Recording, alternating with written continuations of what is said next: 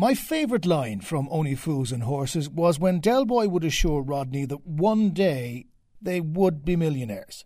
And of course he was eventually right, but that's always the dream for someone starting their own company. And for those who've made it to the top, what was the journey like? I'm Jonathan Healy, and let's find out.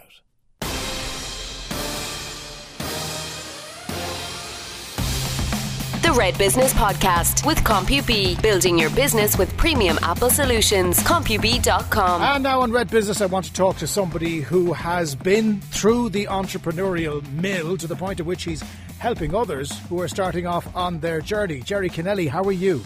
Very well, Jonathan. Great to be talking to you. And it's good to talk to you as well. A lot of people will have heard something about you, Jerry. So let's go back to the start for the benefit of those who haven't. Tell me about your background, how you ended up selling photographs and making a lot of money out of it. Right. Well, I guess it all goes back to working in my parents' business. They were photojournalists. They ran a news and picture and television footage business. Started in Tralee in the 1950s, and myself and my brothers were young slaves in that business, and we that was our university of life. We went on to launch Kerry's Eye newspaper in 1974. And again, my mum and dad and the four brothers and a few IBM typewriters, and we turned nothing into something, and a lot of hard work and passion. So I suppose that was the training ground. Left to start my own news and picture agency in 1981. Got into the Macintosh around 1984 and started learning digital imaging. Having been a photographer and a journalist, got into digital imaging and put those together, started doing things like corporate newsletters using this new technology. Eventually set up a pre-press company doing scanning and film outputting and so on, and then realised that there was a gap in the stock photography market. Stock photography was done in an analog form that time, which meant there were drawers of transparency slides in these libraries around the world, and they charge you a fortune to use them. There was no easy way to see them bar sending you books.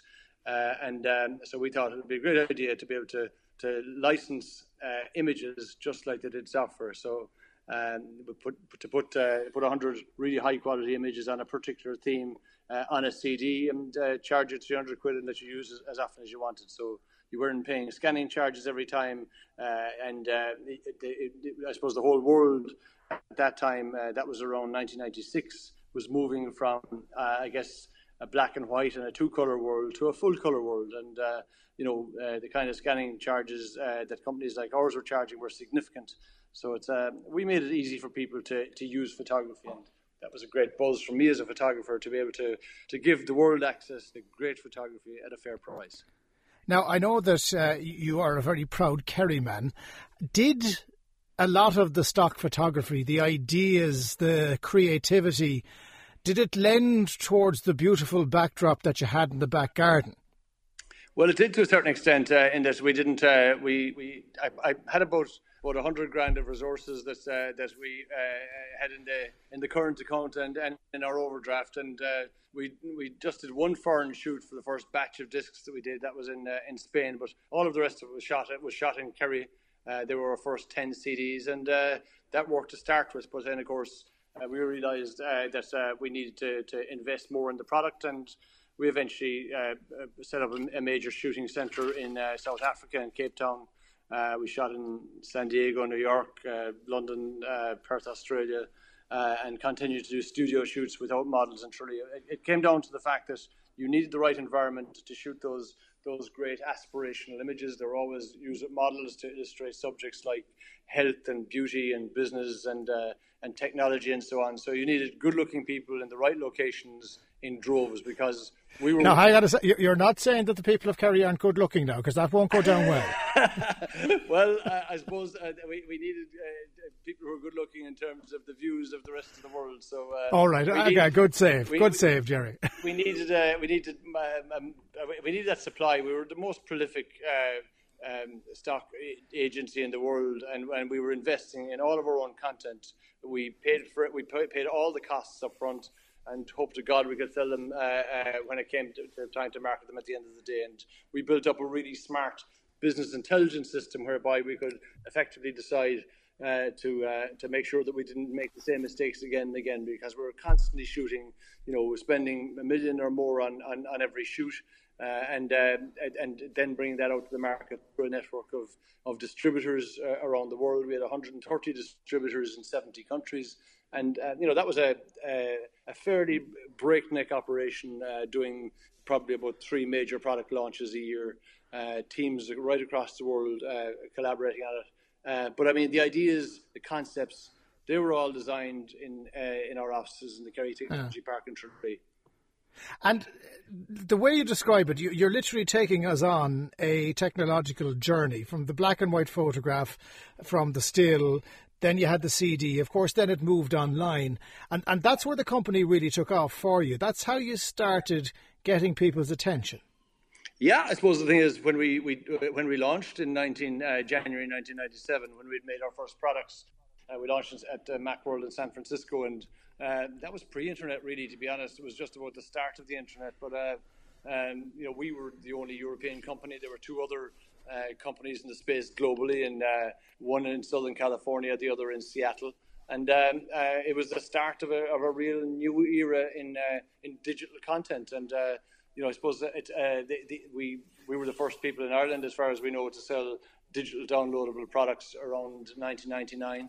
And that was a new world where suddenly you didn't even have visibility of competitors all over the world, and then all of a sudden we're all on the same global competitive stage. Is it true at one point that Bill Gates made you an offer that you actually did refuse? He did indeed. So I guess it came to the point in about 2005 where we could see that we then started doing business with Getty Images, who are the largest image supermarket effectively in the world, and an amazing company. And they were selling like hot cross buns all of our pictures there, and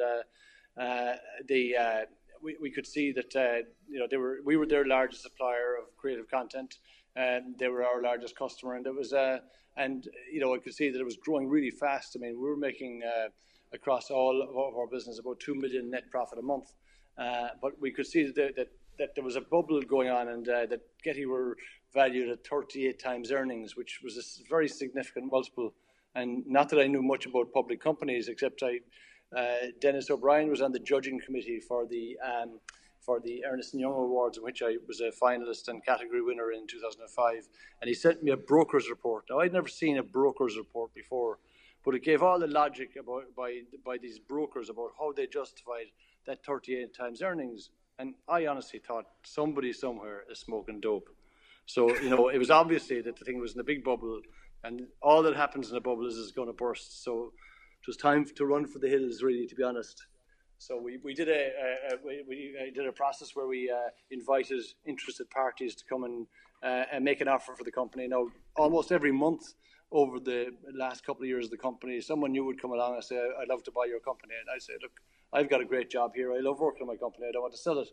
But I mean, the penny was starting to drop that it could be a very nasty place in a very short space of time. So hang on a second. Now, here we still haven't got to the point of Bill Gates came along. It's coming, Jonathan. The world's richest man came along and said, "Jerry, how are you? Bill's the name. Here's a good few bob for your company," and you still said no, even though you knew that the time was right. Well, I guess the thing is, it had to be a process. It had to be a competitive process, Jonathan. So we had a competitive process. We invited Bill Gates and Getty and another corporation in the States to make offers. We gave them a detailed memorandum on why our company was so valuable and how we could add value to theirs. In fact, we actually showed them in a P&L how much we could add to their bottom line and become accretive very quickly. So Bill Gates made an offer, Getty made an offer, and the Jupiter Corporation made an offer. And unfortunately, as it happened, Bill Gates didn't stump up enough cash. So we had to say no. Now, I had met one of his senior execs in Southern California a few weeks earlier, and he said to me, "Jerry, we do represent the biggest checkbook in the world." Well, I said, "No, Gary, I'll tell you this. If my mother heard you saying that, she'd give you an awful time." He said, "What do you think she'd say?" I said, deep pockets, short hands. And that's just how it turned out. And very true as well. The checkbook was big, but the offer wasn't big enough. Exactly. So you went on to sell the company. Are you at liberty to say how much for? Yes, it's public information. We sold the company for $135 million in cash. That's a lot of cash. How did that feel, given, you knew your background, journalism, not a very well-paid profession, as I'm willing to testify to, and then selling photographs early, not a very profitable business at the time, and then 135 mil in the bank. That must have been a good feeling. Yeah, it was. It was. I suppose it was the equivalent of not that you know much about it in Cork, but winning it All Ireland. It was. No. It seriously was. It was a good buzz, and it was a good buzz for the team. And to be honest, I'm not particularly interested in money in itself. I mean, it's fuel for people like me. But I mean, to think that we took a team of young people in Kerry, made them global leaders, and changed the standards of an industry, almost invented an industry. Was something to be really proud of. And a great team of achievers, and they all did very well out of it financially, and many of them have gone to set up their own business. So to me, that's the biggest achievement. We won the All Ireland, and our people did well, and they were the better for it. They worked their absolute backsides off for many years. It was really, really tough. We all were pushed to our absolute extremes. I mean, we had teams in Cape Town, in Kerry, in London, in New York and San Diego, and in Hong Kong. And sometimes I didn't know whether I was coming or going. Just you literally couldn't. I literally never got off planes for quite a lot of that 10-year period. And how much of that has fed into what you are very much involved with now, Jerry, which is the junior entrepreneur, and encouraging those young people? I mean, I take from the way you talk about your staff, the former staff, those who were with you on the way up, that you not only felt proud, but you were like an encouraging parent to them to go out on their own, to do what you did, and to build something out of something else. Yeah, I suppose the thing is really, I suppose with the how we had done in the company was to turn a dream into reality. It was and to make something that was just in our heads in Tralee, all over the world. I mean, we used to go to traveling extensively, and you get into the metro in Paris or the tube in London, and you'd see a picture that was like 60 or 80 feet wide that you had conceived 6 months earlier. Or you walk into a shop in Milan, as I did one day, and saw our first Time cover, not even knowing that it was coming, or our first Newsweek cover. I mean, they're huge goals. That's the kind of goals that these that this young team sort of achieved. I suppose we were living in our own little world, and for a long time, almost to the end, to be honest with you, people thought we were this company who were up the technology park, who sold pictures on the internet. It almost had a kind of a dodgy. Yeah, I was going to say they were the weirdos. Yeah, I don't know what kind of pictures now, but all I know is they're selling pictures. Yeah. Yes, yeah, exactly. So the thing is, it was, I suppose it really displayed to everyone there that we had built up, a huge reputation for good work, for professionalism, a lot of personal sacrifice, but we were living the dream for sure, And now when you talk to young people, and I talk about this a lot on the podcast, that you have young people who are coming out of college with an entrepreneurial spirit that wasn't there in my day, probably wasn't there in your day. I'd almost go to say certainly it wasn't when people came out of college. Good luck and good night. But there's a different shift now, that this younger generation has a bit more in terms of an advantage than we would have had. I think they've got advantages in some ways, and I suppose the reality is, coming from the hungry situation that I grew up in and that most of my generation grew up in, it was like you weren't taking that much of a risk. Whereas the reality now is most people live in fairly nice homes, and they're a bit more mollycoddled by their parents than I certainly was by the late Padraig and Joan. So I think the thing is, they're actually the lifestyle is something now that is a lot more important and a higher priority than it was in my day. And the thing is, the working the kind of hours that we did was, people would think it's kind of crazy, but I mean, that's really what it takes. But I mean, in terms of the young people, I suppose with the junior entrepreneur program, I think what we've been trying to do with my other co-founders and myself is to actually, I suppose, give children a chance to understand what they're good at, because there's almost no interaction with the real world by the time they're making really big decisions. There's nearly no summer jobs. Everyone's driven to school. It's a much more sort of. There's much more luxury. There's much more care of people. Well, it sounds like you're buying into the snowflake thing a little bit, are you?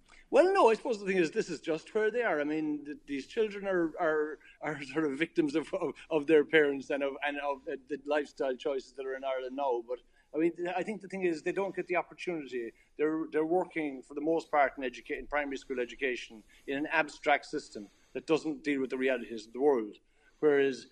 You take some of the young people that we've had in the program now. I mean, they'll have to come up. They'll have to meet some local entrepreneurs. They'll have to come up with their own idea for a business. They'll have to justify that to the class. They'll have to do market research. They'll have to invest their own money. They'll have to make the product or the service. They'll have to sell it at school showcase day, and they'll have a bloody good idea of maths by the end of it. But they'll also have discovered, Jesus, I'm good at something. And quite often the sort of order of merit or the pecking order in a classroom changes, because the fellow in the corner, like the latter day Jerry Kennelly, who didn't speak up very often, suddenly found something he was good at, and he was able to speak up, and he was able to have confidence, he was able to communicate, have a bit of passion about something. And that's the change it makes in those children. And almost every teacher I speak to as I travel around the 32 counties, meeting them as I do, it's making a change in the classroom. It reveals a new kind of intelligence, creativity, and confidence in those children. And it's sort of that's what makes it worthwhile doing this work and pushing it forward and trying to get people to buy into the process of give your youngster a chance. Let your youngster understand how good they can be. And that makes all the difference, because they'll be making decisions about subject choice in secondary school and all that sort of stuff. And, I think there's a real problem there in terms of people picking university courses and so on with no reference point in reality. They don't have any data. And the other point as well, Jerry, is that they make a lot of decisions saying, well, whatever I'm going to do, it ain't going to be here. So we have all of these kids, these bright, intelligent young people who maybe live in rural Ireland, who don't see a future for themselves in rural Ireland, when in reality they could do what you did, which is start a business that became global, that sold for 135 million, and it always was going to be based in Kerry. Exactly, but I suppose it is a different world now, and you have to give them credit for that. But I suppose the thing is, the biggest single factor that's going to impact those people, and for the most part, I think it's going to be positive, is the gig economy. Now, the gig economy, I could be sitting here in Killorglin as I am now, and I could be paid, a great daily rate to work for a company in Silicon Valley or in London or in New York. But the thing is, that's it.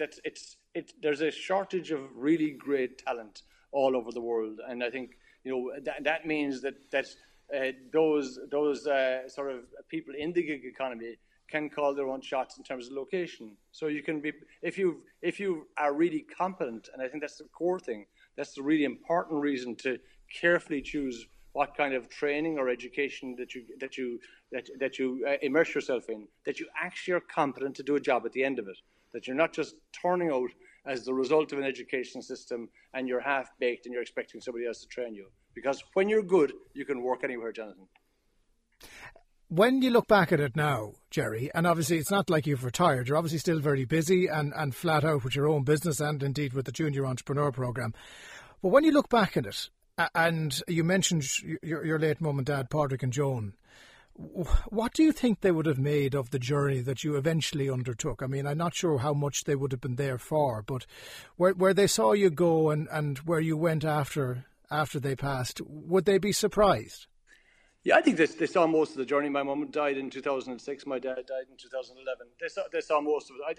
I don't think they were too surprised. I mean, they were really proud, to be honest, and as they are of my brothers, who are super success running Kerry's Eye as well, doing a great job there with a wonderful newspaper. I think they kind of expected of us. They set us up.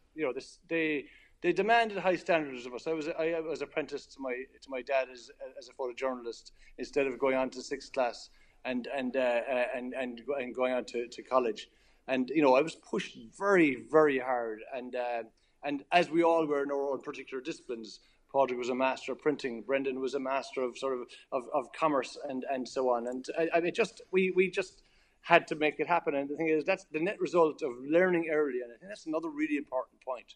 When you get those skills early in your teens and in your early 20s, by the time you get to your mid 20s, you're a bloody rock star.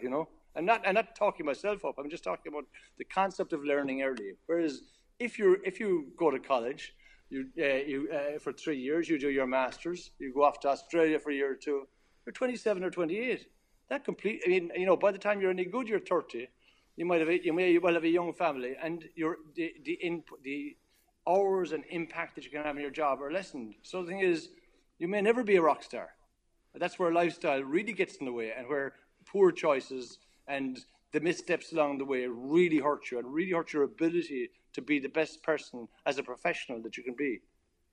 Start early and start often. Exactly, and get those mistakes out of the way early, no doubt you're still like myself making fantastic mistakes and learning from them as you get older. All the time, but I suppose just in terms of getting that core competence, because it's I think in any job today you can't just do one thing. So the thing is, what I built over the years is a set of competencies that strung together allow me to do stuff that I'm interested in, basically, John. And that's it. I mean, learning about databases. By Jesus, I couldn't do the job that I'm doing here today if I didn't understand relational databases back in the 1980s. And I'm no rocket scientist, but I can describe and I can help architect solutions that I've used in my business all through the years because I understand that. It's sort of the writing, the photography, the understanding of design, the ability to be able to sell. They're all competencies, and they're really important to be able to keep the show on the road. How can people get involved in the Junior Entrepreneur Programme if they're interested? The website is juniorentrepreneur.ie. It's free to schools and free to parents, but the schools sign up. So the mums and dads should talk to their primary school teachers. It operates for 11 and 12-year-olds in 5th and 6th class, and